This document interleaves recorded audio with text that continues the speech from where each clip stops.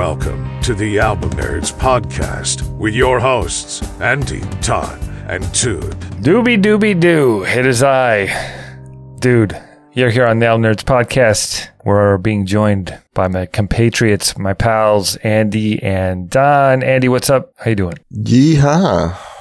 Doing great, man. Howdy, y'all. These are our cowboy impressions. Wow, Those are great. Really, very authentic. Very authentic indeed. All right, so we're the Album Nerds. We talk about albums. We love them. So today we're talking about 3. We'll be answering a question. Then at the end of the show, we'll be spinning the Wheel of Musical Destiny so that we can get our topic for the next episode. But this week, as the gentlemen alluded to with their wonderful Southern accents, we're talking about country music, but it's specifically country music from the 1960s. That's what I'm talking about!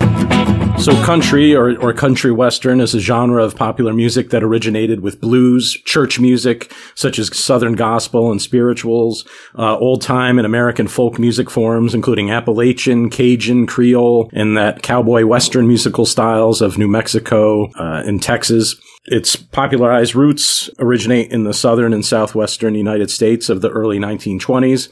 By the 1960s, country music was a multi-million-dollar industry centered in Nashville, Tennessee. So we're each picking one country album from the 1960s to discuss. All right, let's briefly take a moment and talk about our experience and expectation. For me, not a whole lot of expectations here. Outside of a few pop country hits, I didn't really know much about this genre in this time period. So a lot of new discovery here for me. How about you guys? Yeah, I mean, a lot of the names ring a bell to me, but I guess I kind of pictured the 1960s as being sort of like an in-between period, kind of, between like the 1950s rockabilly and like the 70s outlaw country. So, I don't know, I guess I sort of anticipated, an era that was maybe more, produced and packaged, for the masses. Yeah, I mean, 1960s country to me is Johnny Cash, because that's the only part of it I really listened to. It did get very commercialized, or Big Hair, Bouffants, and Ed Sullivan. I think of variety shows and stuff. And then as the 70s came in, the music did shift, and there was a lot more variety and subgenres to enjoy. So yeah, digging into the 1960s country has been interesting. Lots of cool stuff. Shall we? You choose me? All right, we'll kick things off with a record from Loretta Lynn. Came out in 1968. Talking about the album Fist City. We are going to play the opening cut and the title cut, Fist City. If you get too cute or witty, you better move your feet. If you don't want to eat a meal that's called Fist City. If you don't want to go to Fist City. This is one of the most delightful things I've ever heard in my life. She's quite the badass, I must say. Yeah. This is her 12th studio album for Loretta, and she's really just kind of coming into her own here and starting to become sort of the face, at least the female face of country music at the time. This was her second #1 album after her 1967 album, I must say, Don't Come Home A-Drinkin', Looking for Love. Yeah, I was really struck by, her charm, her wit, her sense of humor. The 3 words I came up with were laugh 'cause it hurts. There's definitely some darkness here, but she kind of puts a nice comical shine on some of the sadder emotions going on this record. What did you guys think, Don? Well, my 3 words were badass bitch. I'm not sure if am I allowed to say that? Definitely. But I think she maybe stands out at that time as somebody who's, got a little more edge to her. She's not stand by your man, and she's even, I guess, a tougher version of of Patsy Cline. I love her sense of humor. I think she does have some of the same attitude as like a Johnny Cash. But, one thing, I noticed with this record, her vocal delivery feels very like old-fashioned country. It's got a real, kind of emphasized twang, and it reminds me of like old-timey, like Jimmy Rogers and Hank Williams. There's that long, like drawn-out syllable. and so that kind of dominates the record. Well, she is from Butcher Hollow, which I'm sure is pronounced Butcher Holler. So yeah, it works. I really enjoyed this. I mean, I've always liked Loretta Lynn and saw her on shows like Hee Haw when I was growing up and thought of her as the big name in country music. Fist City. Don't Google that, folks. Make sure and be careful. Be careful. You might end up somewhere you don't want to. It's such a dichotomy because that song, I guess, got her into some hot water because it's about a cheating husband and violence, threatening to beat the hell out of this woman. That's just going to pick her up off the ground by her hair, I think, at one point. Yeah. But the cover of the album, she's wearing the typical big glitzy 60s dress, has her hair all done up, and it looks like she's posing for her senior picture in the yearbook. Yeah. Very unassuming. But yeah, I mean, that song in particular, but the whole experience was cool and a lot of ups and downs emotionally within the songs, but she does a great job of carrying them. My 3 words were original girl power. Original girl power, yeah. OGP. Yeah, I think before that was a notion. She was sort of, in a world, in America where there was still a lot of issues, not that there aren't now, with women's rights and being treated equally and stuff. She was a clear, strong figure. Yes. Without trying to lead some cause. So anyway, good stuff. Yeah, I guess Fist City was banned from the radio in some markets when it came out, even though it was very popular. It was not widely accepted. Her lyrics are largely autobiographical, from what I could tell. Fist City specifically is about her husband, Doolittle. I guess notoriously would step out when she was on tour and maybe get a little friendly with some of the ladies in town. Wait, she married a guy named Doolittle and expected good things out of him? Apparently. Come on. I think they got married when she was like very, very young, like 15 or 16. This is kind of what happened later on. But yeah, I mean, she pokes fun besides love life. She pokes fun at small town living and kind of and on the track Jackson in a Very Big Town, which that was also really funny and charming about how her future husband has slept with most of the town, but it's a pretty small town, so it's not too bad. Pretty funny. Also some sadder moments on here too. Actually, gonna play one of them right now. Just kind of about troubled relationships and how they affect your children. So one of the last tracks on the record I really enjoyed. I Don't Want to Play House. Let's play a little bit of that now.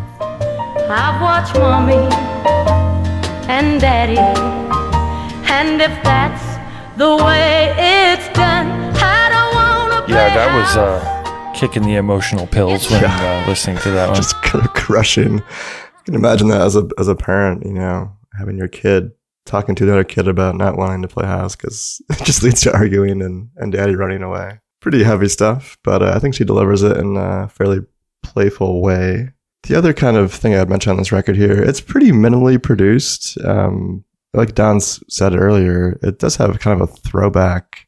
I mean, it's 60s country, but it does sound like could have been made even earlier. Yeah, I think of the 3 albums we covered today, I think this was recorded last, but I think it sounds the oldest. Sounds the oldest, yeah.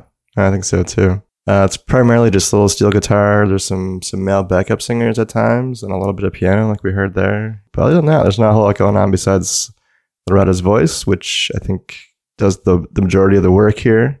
Why don't we play one more cut? This is probably the saddest cut I could find, but I think it's also the strongest song on the record. It's a little bit of You Never Were Mine. Find that I didn't lose you, for you never were mine. You know, the way she holds line on that refrain there throughout the song, it really struck me. And I could really feel the kind of sadness in her voice there. Yeah, so I mean, for me, I kind of need to find a way into these country records. It's not something I inherently love. And I think her sense of humor and that kind of just cloud of sadness that hangs over this record, I think I found pretty appealing and interesting. So, yeah, and some of her other stuff, she put out a record last year, I believe. 2021. That was actually pretty damn good. So, I mean, she's still out there doing her thing, and definitely a force to reckon with. One thing, country music does really well is sadness, particularly in this period of time. I don't know. I mean, it goes back to Hank Williams, I'm so lonesome I could cry, just complete despair. And the storytelling is quite vivid, One thing I also like about country music is I think there's usually some sort of, clever turn of phrase. I'm shooting for tomorrow because I'm already shot. I'm a sucker for that kind of, fun little twist. Probably the very most controversial thing in the song or on the album is in I've Got Texas in My Heart. She's talking about all the great things in Texas, but she is talking about having a steak and putting ketchup on it. And I think that would probably anger a lot of people. Blasphemy. I mean, come on. I get yelled at for using steak sauce. But seriously, the last song I'll talk about, You Didn't Like My Lovin', kind of gave me that whole girl power thing, because it was pretty much, I did my best for you, you didn't like it, I found somebody else. And I don't think there was a whole lot of that probably from female artists in this period, so I really appreciated that sentiment, the strength, the humor, great stuff all the way around. Yeah, she's definitely stood up on her own and really spoke her mind, and I think people appreciate it, and people definitely gravitated towards it. She really rose in popularity after this record came out. So yeah, if you haven't heard this era of Loretta Lynn's discography, it's definitely pretty exciting. So check it out, Loretta Lynn, Fist City. Excuse me, I'd like to ask you a few questions. You guessed it. It's time. We're going to ask ourselves a question. And this one's a doozy. Not really. All right. So you got Coal Miner's Daughter. You got Ray. Walk the Line. These are three big movie biopics about musical artists. How do you feel about those? You like them? Love them? Hate them? Pass? What's the deal? My initial inclination is to pass on those. I feel like they're just too general for a fan to really get into. And a lot of times they gloss over the details, or they'll sensationalize some aspect of the artist's story, which I don't know. I mean, on one hand, it's good to get their message out there and kind of expose them to a larger audience. But generally, I feel like they missed the mark for me. Though I did like Walk the Line. I thought that was a pretty good movie. I mean, I guess I'm a bit of a sucker for these. I agree. Like, a lot of them can just be super corny.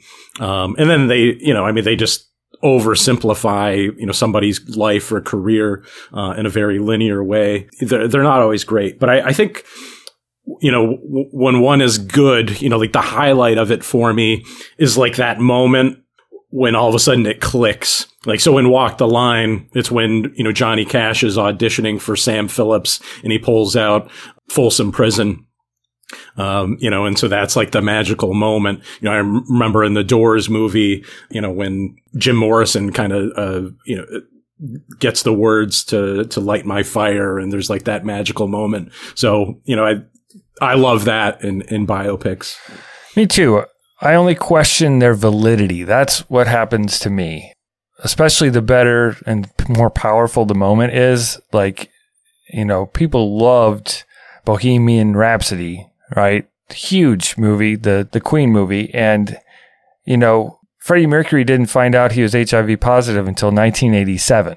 He didn't reveal it before Live Aid, which made the performance so passionate. It's not true. I get it for a movie, and I'm fine with it for entertainment purposes, but I don't like it when people believe something that isn't true because it was more entertaining that way. I think there's a line that has to be walked. When making any biopic, whether it's a music artist or a political figure, I mean, you have to, I believe you should get the facts right. You shouldn't move them around, because then it's not a bio anymore. Yeah. So many people take this as like the record of what happened, and like reading the book or something, it's not really that oftentimes. Right. And it's also just one side of the story. Generally, I find them interesting. They're entertaining, especially if it's an artist I enjoy, but they're fun to watch, and it's cool to see those magic moments. But then you just gotta, just like any other piece of entertainment, you've got to take it as entertainment, not truth. Yeah. A little grain of salt on there. So what do you people out there think? Music biopics. What's the deal? You love them? You hate them? Tell us. albumnerds.com/Discord. Okay, so my contribution is an album called Modern Sounds in Country and Western Music by Ray Charles. Ray Charles is an American singer, songwriter, and pianist, born Ray Charles Robinson in Albany, Georgia in 1930. This is his 18th studio album. Ray Charles was known for R&B and soul music, but he wanted to, he wanted to record a collection of country and Western songs. This is that effort. Why don't we play the track, You Don't Know Me? And you say hello, and I can hardly speak. My heart is beating So You Don't Know Me was written by Eddie Arnold and Cindy Walker. It had been recorded by Arnold and Jerry Vale and Patti Page. But, like all of these tracks, Ray Charles really makes it his own. My 3 words to describe the album. I stole this from somebody's quote, but it's music unites people. And we can talk more about this later, but here you have, a black artist, recording white music, which is actually, kind of the opposite of what had been happening for at least a decade, where you had, white people like Pat Boone or Elvis Presley. The Beatles, right, recording black music. Yeah. So, what do you guys think of this Ray Charles record? Well, it's weird because I've heard a lot of these songs. That one in particular, in some Nora Ephron, Meg Ryan sort of situation, I am pretty sure, some romantic comedy. But it's like his versions of these are almost definitive versions of these songs, even though they were country songs originally. I do like that whole concept. I do wish that there had been a little bit of pedal steel or something in at least a couple of these tracks, just a little twang, give me something. But the 3 words I used were reinterpretation, quality, songs. They were great songs, and when taken and put into a more widestream audience, they were still great songs. And I think it showed that good songs are good songs. It doesn't matter if they're country, if they're blues, if they're jazz. A great song's a great song, and it holds up no matter what, no matter how you interpret it. Well, I hate to say that you're wrong, but my 3 words were suburban country soul. I felt like this lost a lot of the soul in the big production and arrangements and the strings and the backing vocals. And, there's a lot going on here besides Ray Charles.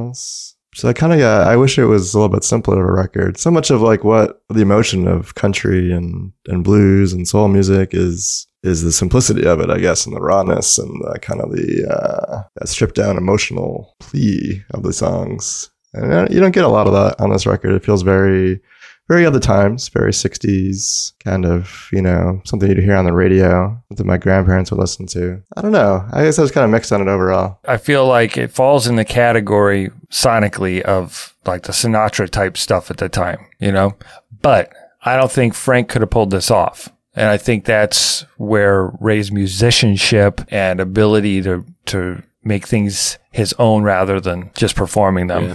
And I think I agree. I mean, it's a very, produced record. Actually, it is. So it's self-produced along with Sid Feller. It features saxophonist Hank Crawford, a string section conducted by Marty Paish, and a big band arranged by Gil Fuller and Gerald Wilson. So it is, very big.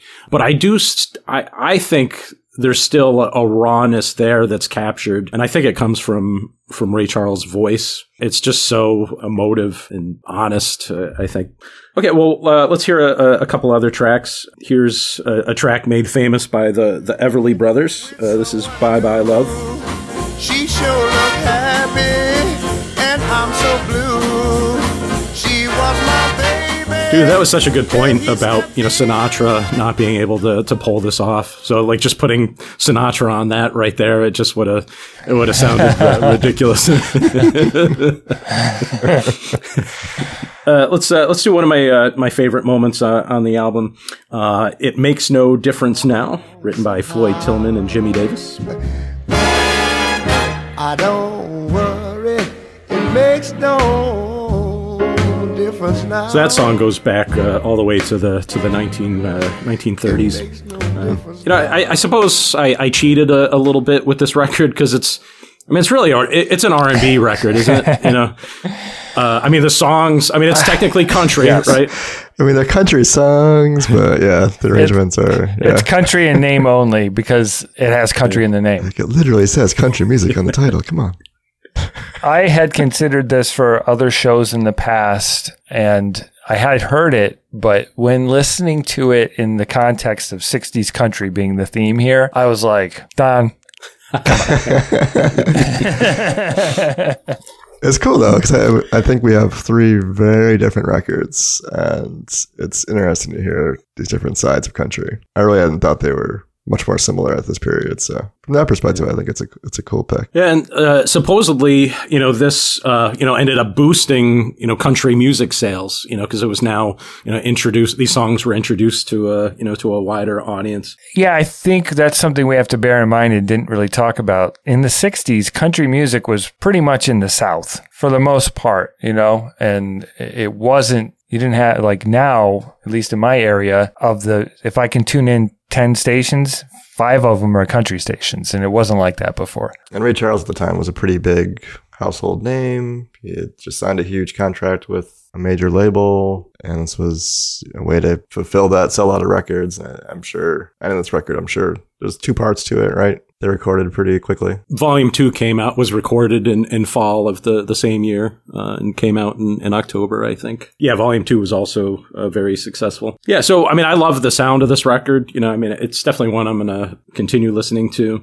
But I guess, you know, I just love the spirit of it. I admire Ray Charles for doing this, to kind of showing us that, you know, as the dude said before, that songs are songs. You know, there really isn't a lot of difference between, you know, R&B and country. You know, the subject matter is the same. You know, it's usually love and heartbreak. And yeah, and, you know, I think country music and, you know, R&B, and gospel, you know, they live, you know, parallel lives. It's like these 2 things these 2 movements kind of diverged, and then here they come back together again. So that's Modern Sounds in Country and Western Music by Ray Charles. And now a word from our sponsor, us. This is friendship. Pure, unadulterated friendship. Are you a music fan? Love the album format? Want to show off your refined musical palette? Join us on the Album Nerds Discord, albumnerds.com/Discord, to talk with like-minded nerds, suggest topics for shows, and to get a sneak peek at what is coming next. Hello, I'm Johnny Cash. All right, so yeah, you guessed it. I'm talking about Johnny Cash. What are you going to do about it? Nothing. That's what. So, talking country music from the 1960s or the 50s or the 70s or the 80s or the 90s or the 2000s, you got to talk about Johnny Cash. So here we are, and we're going to get a little deep, a little socially conscious, and see what was on Johnny's mind in October of 1964. The album is Bitter Tears, Ballads of the American Indian. Let's check out the track As Long as the Grass Shall Grow. The Senecas are an Indian tribe of the Iroquois Nation. Down on the New York-Pennsylvania line, you'll find their reservation. After the U.S. Revolution, so Bitter Tears, Ballads of the American Indian was a 1964 concept album, the 20th album released by Johnny Cash. This was on Columbia Records.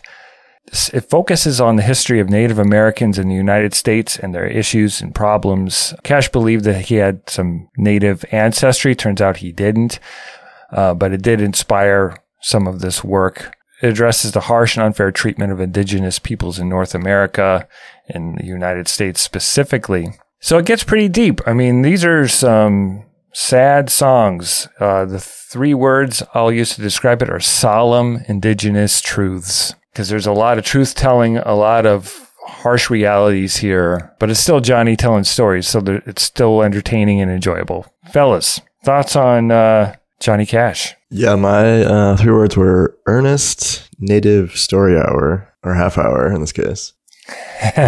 Yeah, it's a quick one too, so I listened to it a lot in a very short amount of time. Yeah, a lot of it is really just like him telling stories of different individuals and events that have happened, some of them more recently, but some of them more historical, to these native tribes. I found it really compelling. I mean, initially I was a little skeptical of the whole idea, but Cash can tell stories, man. He's got some lucky kids, man. Those bedtime stories was pretty awesome. Yeah, I found this really cool, man. Like, it feels very, like I said, earnest and very sincere. Like he's really trying to like educate as much as he is entertain with these stories. I found it very interesting. It led down some interesting rabbit holes on Wikipedia, things that I was not aware of. So yeah, definitely a big success from my perspective. Yeah, and my 3 words are, along the same lines as what you guys said. I just did a American history lesson. And I mean, it reminds me of, a lot of the debate that still goes on today about, what's being taught in kids' history classes and stuff like that. I know, growing up, we learned about like the Trail of Tears and stuff like that, but we didn't, spend a ton of time, talking about, these kinds of stories. One of the interesting moments on the record is the song that's kind of mocking General Custer.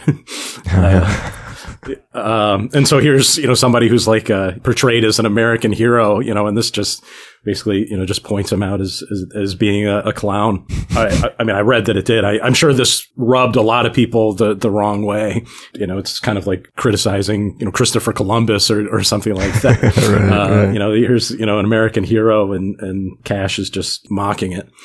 The overall mood of the record is sadness, but there's some anger in there as well, and I think there's a lot of that in all Johnny Cash records. And I mean, he just does this so well. I mean, it's not a record I would play, at my barbecue or something, but it is, it is a good and powerful listen. Absolutely, yeah, for sure. Back to the song, As Long as the Grass Shall Grow, just to give a little context. The song is about the loss of Seneca land in Pennsylvania due to the construction of the Kinzua Dam in the early 1960s. And then they named it Lake Perfidy, the lake that resulted from the dam. And the definition of that word is the quality or state of being faithless or disloyal. Wow. Treachery. Interesting. So yeah, that's kind of the theme here of a lot of the songs on the album. And this song in particular goes into the details of the Senecas working with George Washington, signing treaties, getting reservation land. But then now in 1960 something, we need that land for a dam, so we're taking it back. That's just kind of, I think, what got me thinking and listening to this album, looking into some stuff, following up on some of these things that Johnny Cash is pointing out throughout these songs. Yeah, and a lot of these songs were not written by Johnny Cash. 5 of them were written by Peter LaFarge, who's a New York City folk artist, but the details are amazing. Let's listen to a little bit of the Ballad of Ira Hayes, which is one of the more depressing tracks on the album. Yes. So... And their land grew crops of weeds. When war came, Ira volunteered and forgot the white man's greed. Call him drunken Ira Hayes, evil. So this was the only single release from the album. The song tells the story of the life and death of Ira Hayes, a young U.S. Marine of Pima descent who helped raise the flag at Iwo Jima, that whole very iconic moment, but died drunk and broke on the reservation a few short years later. And he was a war hero, and he was reduced to a stereotype of Native Americans. And veterans often don't get the support they need, but a lot of folks on the reservation don't get the support on the reservations, don't get the support that they need. And I the things I learned in school, it was, fairly whitewashed, like literally, right? So I think it's important to dig in a little bit and try and put true history into context for the future. And the more things I dig into, I get hit by these moments. Like I've heard bits and pieces from Christopher Columbus's journal, and there's some really messed up stuff in there about the way of viewing other people that trickles down today, and it's very disturbing how it goes on. And Johnny Cash saw that and didn't like it and tried to take his privilege and do something with it. What'd you guys think of that song? No, I mean, it feels like it's the centerpiece of the record, and I think the message just like hits you over the head. Like if you didn't get it on the tracks preceding it, like you definitely get it by that track, what he's driving at, and it's powerful, man. I can't imagine hearing this in the time, in the 60s, especially if you weren't familiar with these people and kind of these sacrifices that they had made. it must have been pretty shocking. I mean, obviously, it's a concept album, right? So it's inherently contrived, but it's, this is, you can tell this is something that's important to Johnny Cash. It's sincere, and he feels it, and, he just delivers, so well on this record, and, particularly this song. But all of them are just, kind of chilling, Country radio wouldn't play a lot of this stuff, and Johnny Cash took out a ad in Billboard. So he put out the ad and called DJs gutless for not playing the Ballad of Ira Hayes, which I thought was pretty badass. So moving on from that part of the album, I like that there's kind of a cool, positive story that is highlighted and written by Johnny Cash. This is The Talking Leaves. Year after year he worked on and on, till finally he cut into stone the Cherokee alphabet.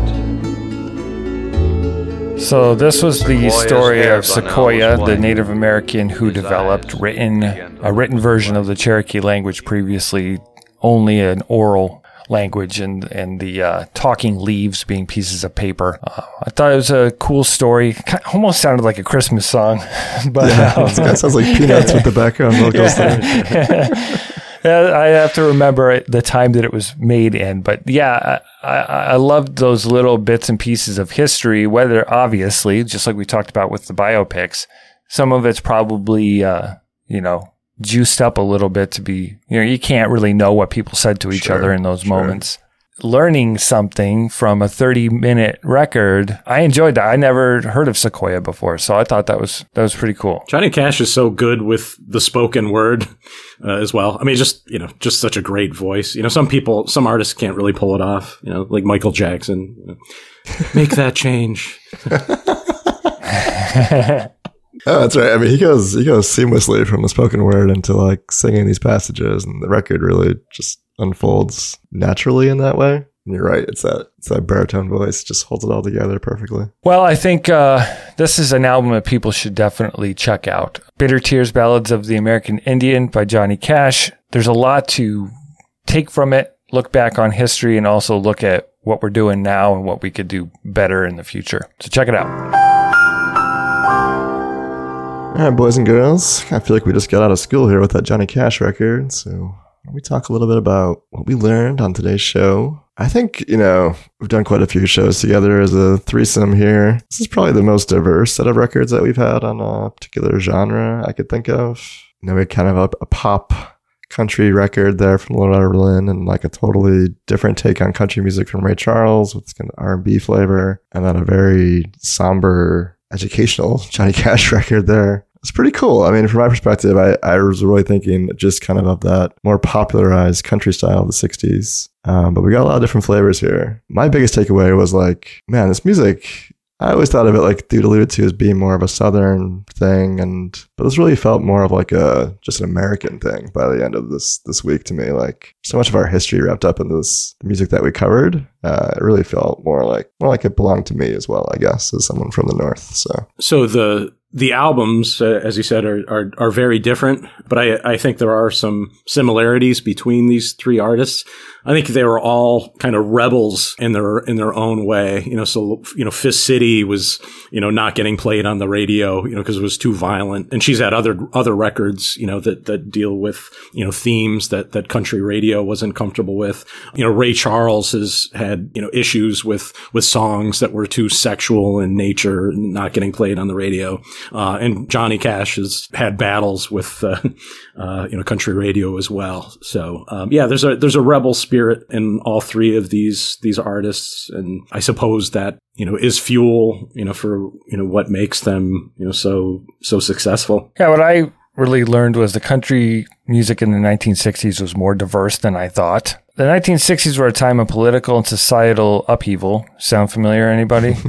Good thing we learned from our mistakes. Music can reflect thoughts, feelings, and daily life better than any other medium, in my opinion. And the album format really helps carry that. And country music does those things exceedingly well. And that I knew that, but this exercise sort of hammered that home even more. And that's one to grow on.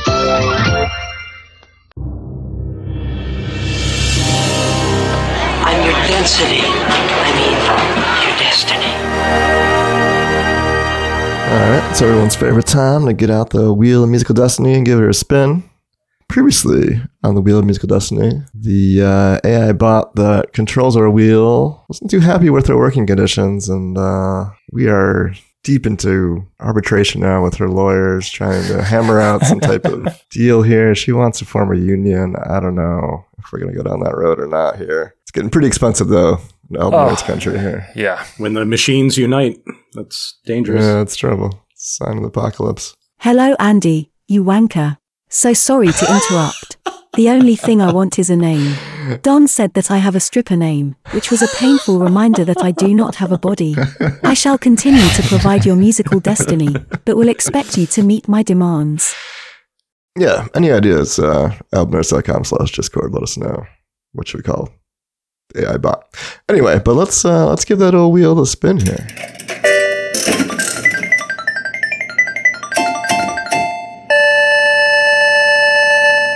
Your musical destiny is albums by television music competition contestants. So we're going to be talking about albums by folks that were on American Idol, The Voice, whatever the hell the other ones are. There's tons of them. So let's go find some good albums from these people. Did any of them turn out to be what album nerds love? We'll find out. Oh, man. Okay, cool. I know Andy's going to pick Clay Aiken, but the rest, Don and I will have a little work to do. I've been aching for some Aiken, man. Finally. Okay. What's your favorite country album from the 1960s? Who's your favorite American Idol contestant? What else are you listening to? Let us know. Join fellow album nerds on Discord at albumnerds.com/Discord. You can email us at podcast@albumnerds.com or leave a voicemail at 585-210-2454. Follow us on Facebook, Instagram, and Twitter at Album Nerds. And if you'd like to support the show, do so via PayPal at albumnerds.com/support or leave a review on Apple Podcasts or wherever you listen. Thanks for listening to the Album Nerds podcast. Check us next time for some contestants from TV shows and see what kind of albums they made. See ya. Keep your saddle oiled and your gun greased. Sounds like a slippery situation over there. I was hoping you were going to say, skin that smoke wagon. I dare you. Skin that smoke wagon. That's from Tombstone.